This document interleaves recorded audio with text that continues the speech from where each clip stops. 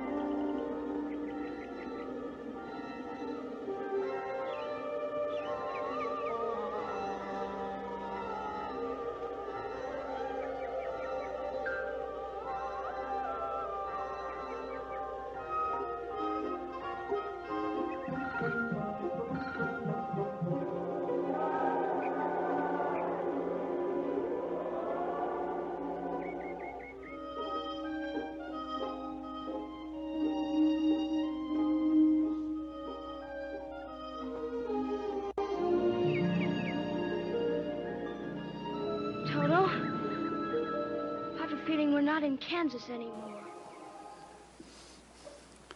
Of course, you know the movie is The Wizard of Oz. Do you ever wonder why they spend so much time panning? It was almost a minute of panning. That's a long time in a movie. In fact, if you watch it now, we kind of say, well, come on, move along. But not then. For suddenly they were looking at something they'd never seen before.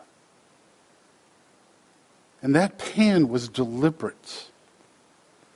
The slowness was to say, things have changed. Look how wonderful this is. We look at that color and say, But not then. Do you know it took them 2 months to just determine what color the yellow brick road would be? They knew it would be yellow. But as to exactly what color yellow? Do you know the ruby red slippers were originally not ruby red? They were diamond colored. But because the Technicolor would look cooler with ruby red, they chose ruby red. And the audiences were overwhelmed. But you know, The Wizard of Oz wasn't all that popular at first. And then beginning in 1956, something changed.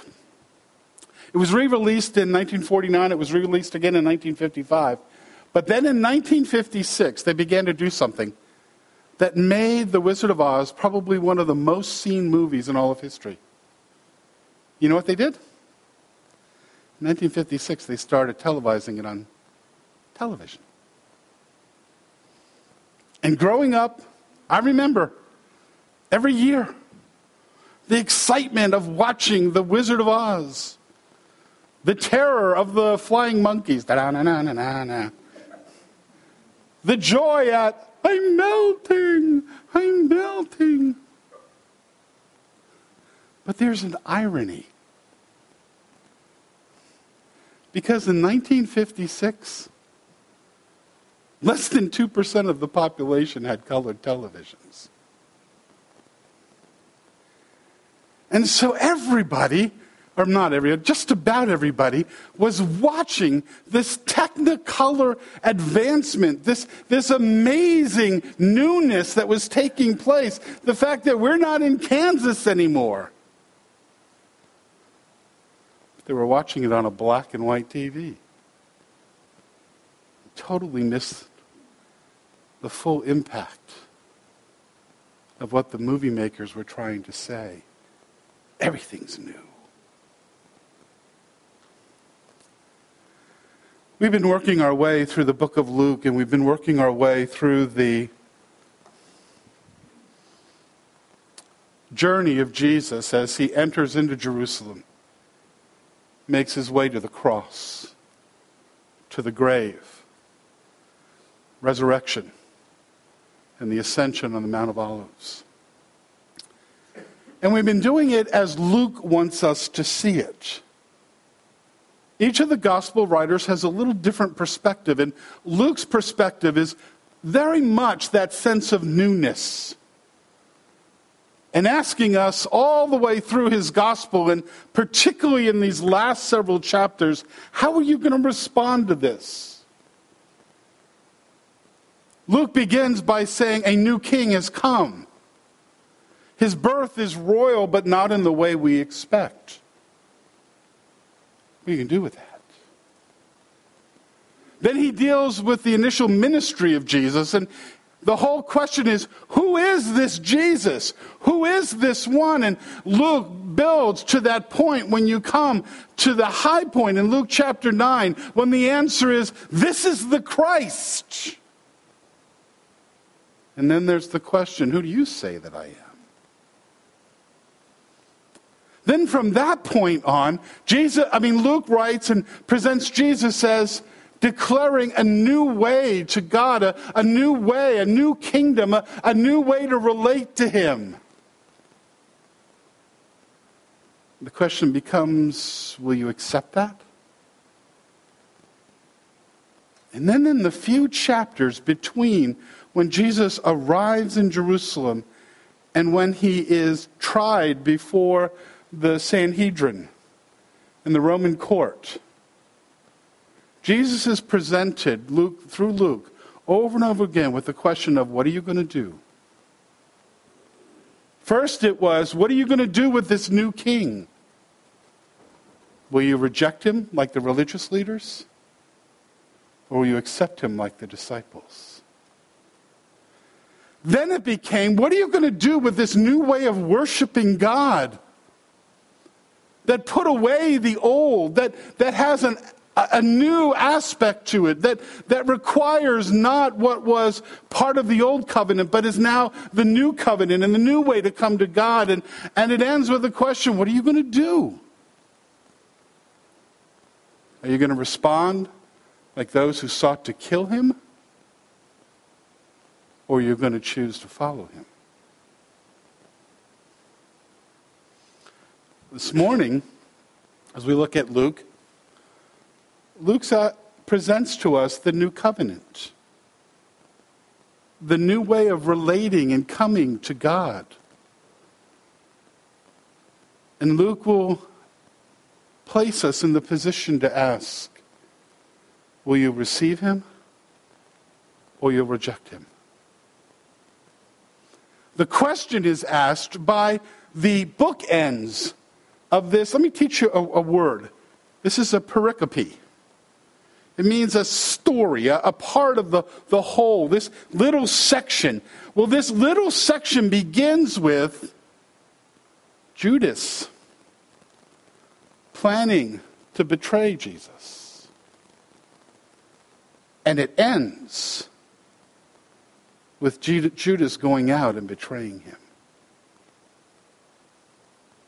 And Luke is going to ask the question, are you a Judas in response to Jesus? Or are you a disciple? What are you going to do with this new way of relating to God? And so what Luke does is he proclaims to us in this event, we call it the upper room, we call it the Last Supper, we call it that time in which communion and the bread and the cup are initiated by Jesus, and they're ordained for us to continue as a church. And what Jesus says in that event and what Luke records is that the sacrifice symbolized in that bread and cup forever changes how we interact with God.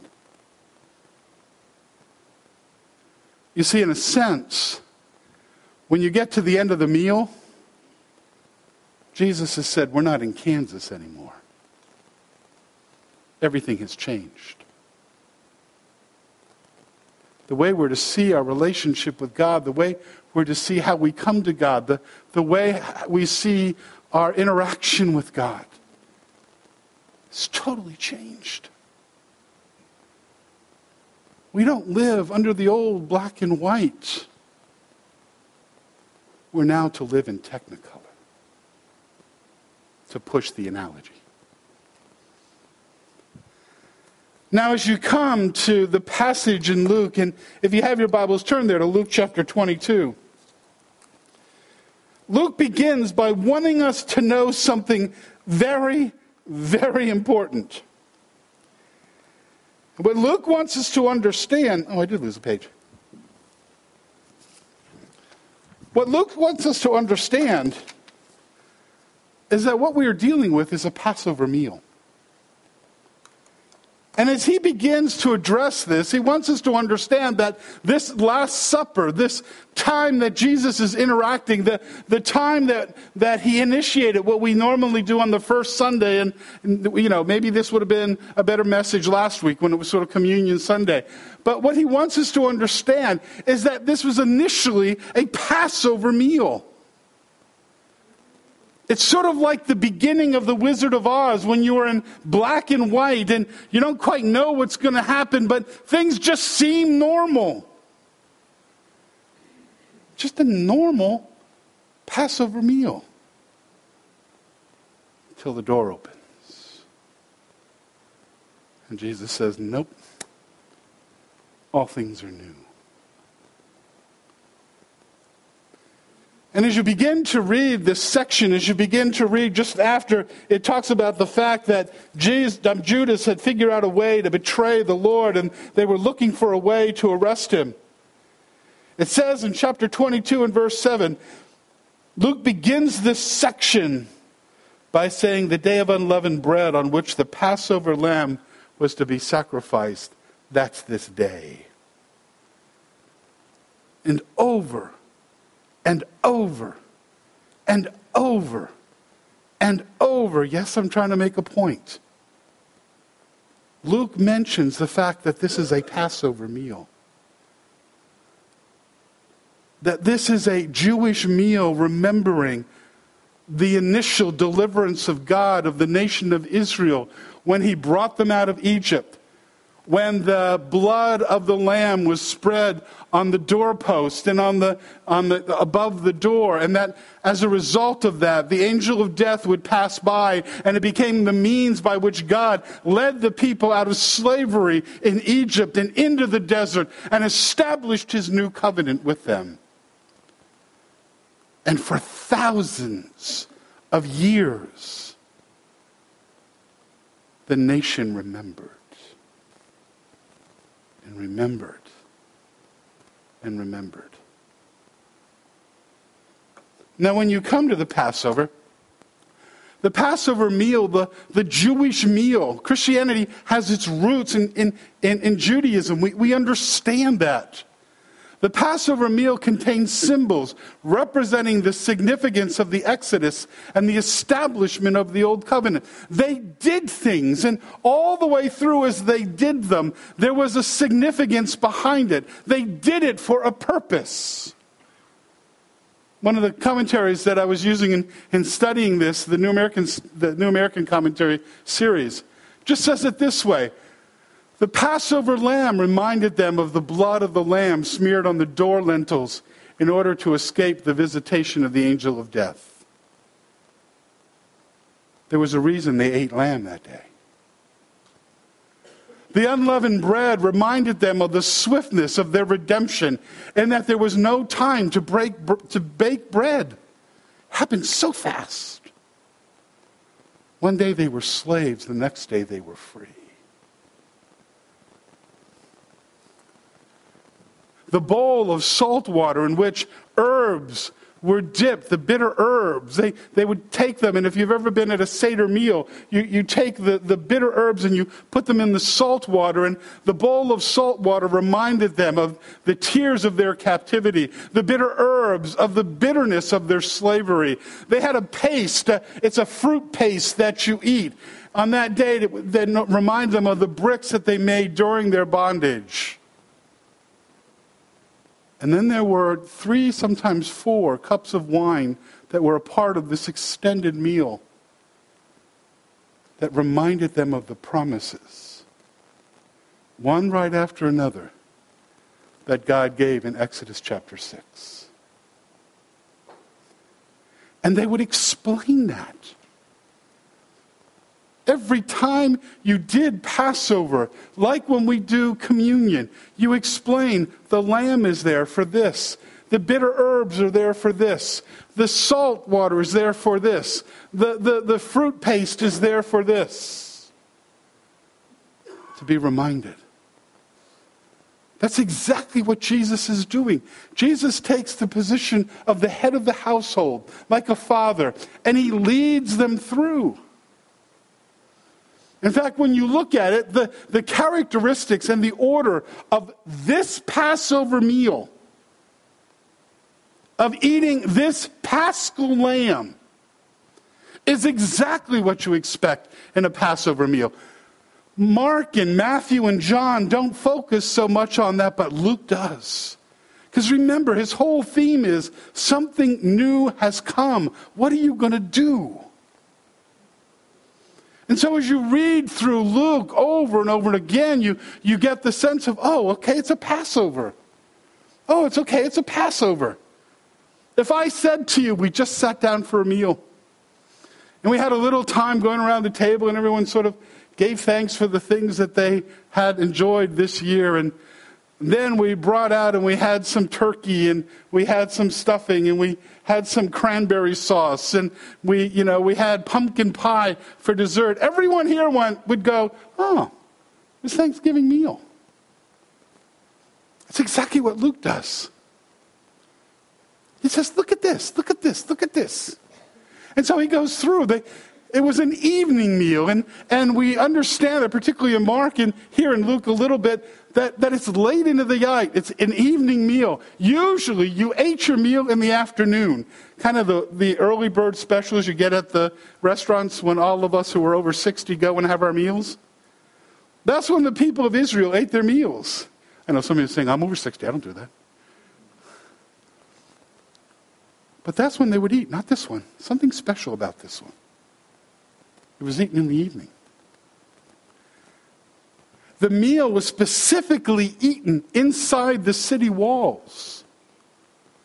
In fact, there's a lot said here as you read through that where Jesus says to them, go and find a man carrying a jar of water. Now, none of you went, oh, when I said that. In a sense, we should have. Men didn't carry water. It would have been sort of like saying, go find the man that has a purse. You'd go, yeah, it's probably pretty easy, unless you're in Europe. That'd be pretty easy to find. Men carried water in a skin sack. That's how men carried water. It was usually only women that carried it in a jar. And he goes through all of this to say, we got to find this room and the second story of a house. And why? So we can eat this meal in the city. The meal was eaten reclining. Usually you ate your meal kind of standing or squatting, but when it was a leisurely meal, you kind of laid out. We sleep afterwards. They recline during. The night following the meal was spent in the city because this meal went on so late that you didn't have time to get home. And so Jesus and the disciples spent the night where? On the Mount of Olives. The meal involved several cups of wine. That was not normal. That was unusual. And each cup had a significance. You can see it in the way Luke presents it. When he says that he took the cup and he talked about the fruit of the vine. And during the meal, he took the second cup. And Matthew talks about the cup of blessing. And they're part of the unique cups that are part of Passover. This one's very important. They ate a meal involving the Paschal lamb. It's very, very interesting because in our translations, and it's a very good translation so that we can understand it. In verse 14, it says, when the hour came, Jesus and his apostles reclined at the table, and he said to them, I have eagerly desired to eat this Passover. Now, literally, what is the word there for Passover is lamb. And it was a way in which the Passover was defined by one small part of it. The lamb defined the whole thing. It's kind of like when we watch football on television. What do we call it? Football. We don't call it the game that is played with, goalposts on either end, and we call it football. The ball is used to describe the whole thing. Well, here the lamb is used, and the context decides whether it means lamb or the whole meal. And Jesus says, I desire to eat specifically this Paschal, this lamb. The lamb was a part of it, and it was a very significant part to Jesus. Why? Because it would be the Lamb of God participating in that Paschal lamb. And it was a way of Jesus saying things have changed. And then just real quickly, the meal involved the singing of hymns, as Mark tells us. Psalm 118, Psalm 114. And then the meal went in a specific order. Luke spends a lot of time describing that. The meal began with thanksgiving for the fruit of the vine and a cup of wine while bitter herbs were eaten and dipped in salt water. So they began with this cup of wine, and they would give thanks for the fruit of the vine. You find it so interesting that Luke makes sure that we understand that as Jesus took that fruit, he said, I will not drink of the fruit of the vine until my kingdom comes. That's the first cup. Psalm 113 was then sung and the story of the Exodus recited, and a second cup of wine was drunk. Luke doesn't include that. Why? Because the focus is not on the Exodus, but it is on the Passover. Then the meal of lamb and unleavened bread was eaten while the symbols were explained, and a third cup of wine was drunk. If you've ever been to a Passover meal, the youngest child that's capable of doing so will stand up and ask this question: why is this night different than all the others? And the elements are explained. And then finally, a final hymn is sung.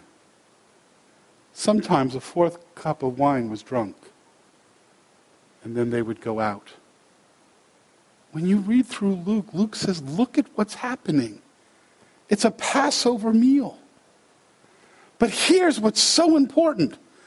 Jesus takes and opens the door, and when he begins to explain it, suddenly you realize we're not in Kansas anymore.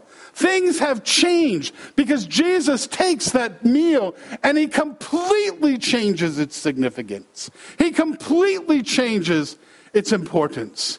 He completely changes the focus. He says, this bread is not about leaving Egypt quickly. This bread is now my body. And this cup is no longer about God's promises of the old covenant. This cup now is about the new covenant that's in my blood. And Jesus is saying to them, all all has taken place, and now it's going to change. And you're no longer going to relate to God in the same way. You see, we're not in Kansas anymore. Even the way that Luke presents it as you begin there and you read down through, and Jesus says, I've eagerly desired to eat this Passover meal, and he tells them that I'm not going to eat it again until it's fulfilled in the kingdom. And then he goes on and he says, take this cup and divide it among you. I tell you, I'm not going to drink of the fruit of the vine again until my kingdom comes. Then he takes the bread and he says, this is my body. Do it in remembrance. Then he takes the cup and he says, this is my blood. And when we read that, we read it through the custom of knowing what communion is all about. And we look back on the death of Christ and we say, that's what it means. But Jesus here isn't saying, look back on my death. Jesus is saying, look forward to what's about to take place. Because you need to know this to understand what's going on. We look at communion and we look backwards. For the apostles, Jesus says, let me explain what's about to come. You need to understand some things in order to make a right choice. Things have changed. In my family, when we celebrate Christmas, we have been doing this since I was young. And that is, the youngest opens all their gifts first, and all of us wait. That was my son who was moaning. Then the next, and then the next, and then the next. Can you imagine if I came on a Sunday morning, on a Christmas morning, and said, I'm the oldest. I'm going to open first. There would be rebellion.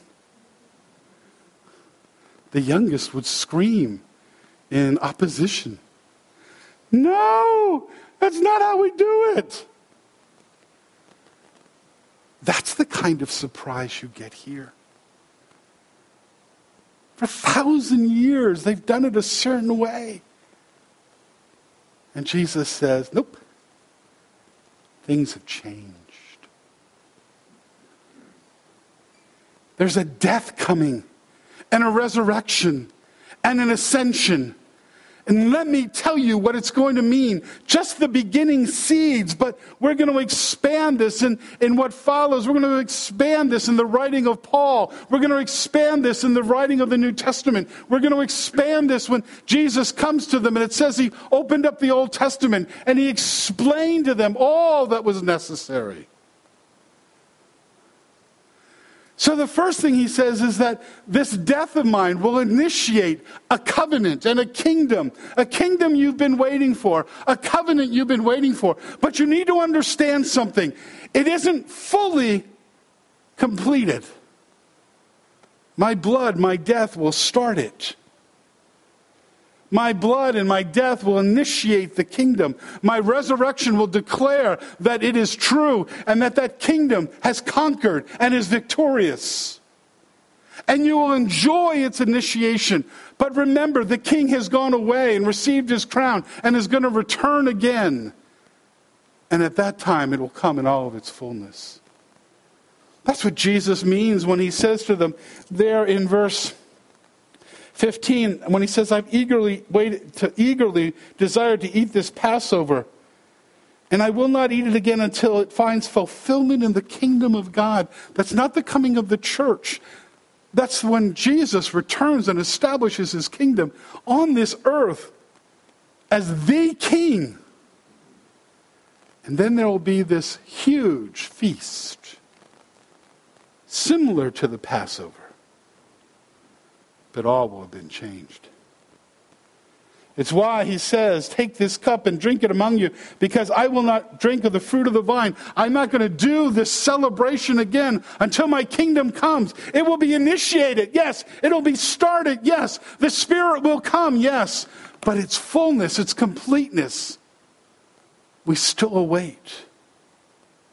Remember, Jesus said, will you live faithfully while the king is away before he comes back? Or will you be like those subjects that reject his kingdom? He goes on to tell us about this death that is looking forward, that we now look back on, that this death is a sacrificial death. There is a price to be paid. The price is Jesus' body. The price is Jesus' blood. And when those first century Jewish men and women heard the word blood, they understood it meant his life. He's going to die. And Jesus' death is not for his sin. Is not because of what he did. But this bread is for you. This blood is for you. It becomes the foundation. It becomes the cornerstone. It becomes the means by which we come before God in forgiveness. Why? Because the penalty, the cost of our sin has been paid for.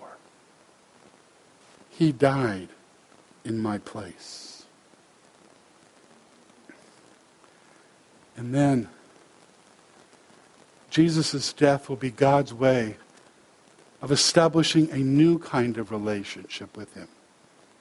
As Jesus is ending this, as Luke is coming to the end of describing what is going on, he says, in the same way after supper, literally, in the midst of the supper, in the midst of this Passover meal, when they all expected him to talk about this cup that reminds us of the old promises of God, he says, no, this cup reminds us of the new relationship with God. When he says, this cup is the new covenant in my blood. The new way to God. The new relationship. Not the old black and white relationship, but now the technicolor relationship, if you like. The Old Testament was filled with that promise. Jeremiah 31, this is the covenant I will make with the house of Israel after that time, declares the Lord. And he says, this is the change. No longer is the law a stone tablet outside of you. It is now the presence of the Spirit within you. I will put my law in their minds and write it on their hearts. I will be their God. They will be my people. No longer will a man teach his neighbor or a man his brother, saying, know the Lord. Why? Because they will all know them. Doesn't mean there isn't things to be taught. It means no one's going to have to say, you know, you need to know the Lord, because all who are a part of this covenant know him. Goes on to say, from the least of them to the greatest, declares the Lord, for I will forgive their wickedness. And notice this phrase. This is where we struggle. This is where we live in a technicolor world from a black and white perspective. We fail to remember that God says, I remember your sins no more. God is no longer our judge. The judgment of God was poured out upon his Son. God now is more our accountant and our father. Do you know what an accountant does? An accountant reminds me of the value of my investments. Boy, they've gone down lately. God says, let me remind you of the value of serving me. There's a time coming when we'll stand before the accountant and he'll say, this is what it's worth.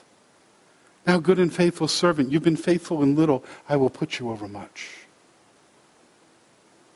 And God comes as a father, not as a judge. Even in our court systems, we will not allow a man who is the father of a child to stand in judgment over them. Why? Because they can't do both. If I'm the judge, I'm looking back and saying, you did this, that was wrong, here's the punishment.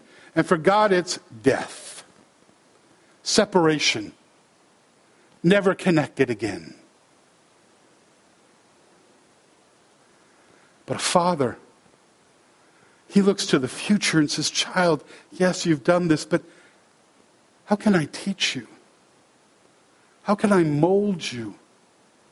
How can I help you so that you can learn from this?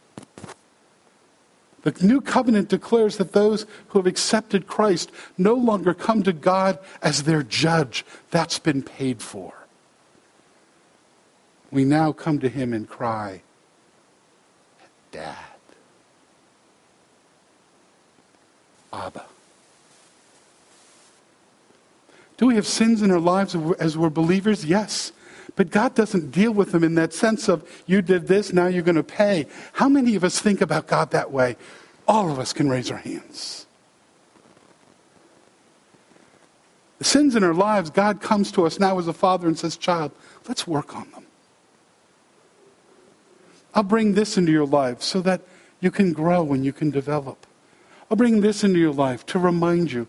I'll allow these natural consequences to develop. But it's all done as a father in order that our investments might grow. In order that our relationship might be deepened. In order that our lives will count for more and more and more. You see, the problem is, so many of us in our Christian lives live in technicolor relationship, but we do so from a black and white perspective. We fail to understand it's changed. Stop trying to understand God simply through the Old Testament. It's new. We don't live under the old covenant, we live under the new. We don't live under the idea that we have to continue to bring this sacrifice over and over again and wonder if God will be pleased. One sacrifice was already made, he will eternally be pleased for those that accept him. All has changed.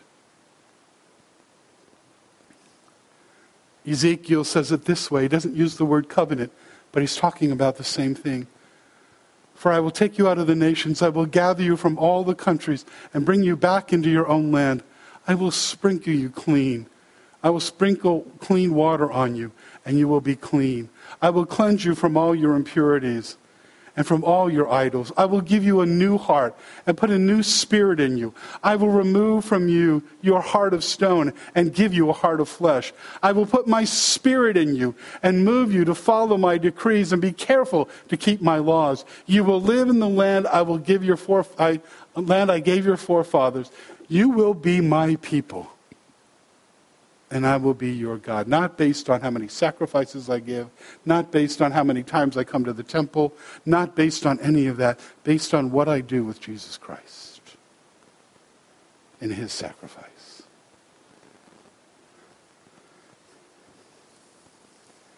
You see, we no longer live obeying the law. We now live emulating a life.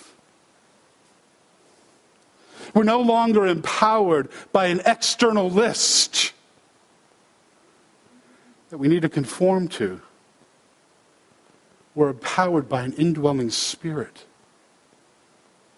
that enables us, that encourages us, that lifts us up, that is there for us to relate to and interact with.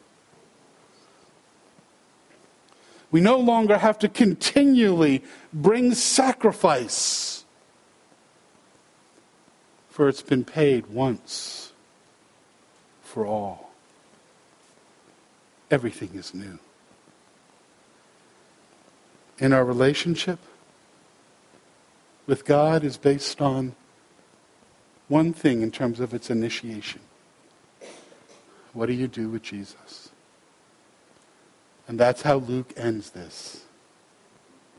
Luke ends this by saying, are you a Judas? Or a disciple? Do you accept the new way? Or do you reject it? Do you live in a technicolor relationship? Or a black and white? It all has to do with what do you do with Jesus. It's not what group you're a part of Judas was a part of the right group. It's not what ministry you're doing. Judas was doing the right ministries. It's not whether or not you're involved in religious activity. Judas was in the midst of the Last Supper, and there's a lot of debate as to whether or not he partook of those elements. None of that's what's important. That's a black and white world. The question becomes, what are you going to do with Jesus? Will you accept his sacrifice as a change in your relationship with God and live on the basis of that? Or will you live in a black and white world, rejecting what he has accomplished and not enjoying that relationship, but living on the outside? What are you going to do? What are you going to do? Father, thank you for the challenge we find. Thank you for the sacrifice that we find here and for the willingness of Jesus to pay it all. Father, remind us that when we accept your Son as our Savior, that you are no longer our judge, but you are our Father. You are our accountant. Father, if there's someone here that's not certain of their relationship with you, we always invite them to come and speak to someone to know how they can know for sure that their sins are forgiven, that you will no longer judge them in terms of the consequences of their sin. Father, those of us who are certain of that relationship, help us to live not under the old ways, but under the knowledge that we live in grace. That grace is within us, that it surrounds us, that it is the entire foundation of our lives. Father, remind us that we are able to call you Father, and may we celebrate and rejoice in that for eternity. And we ask it all in the name of the Son who made it possible, your Son, Jesus. Amen.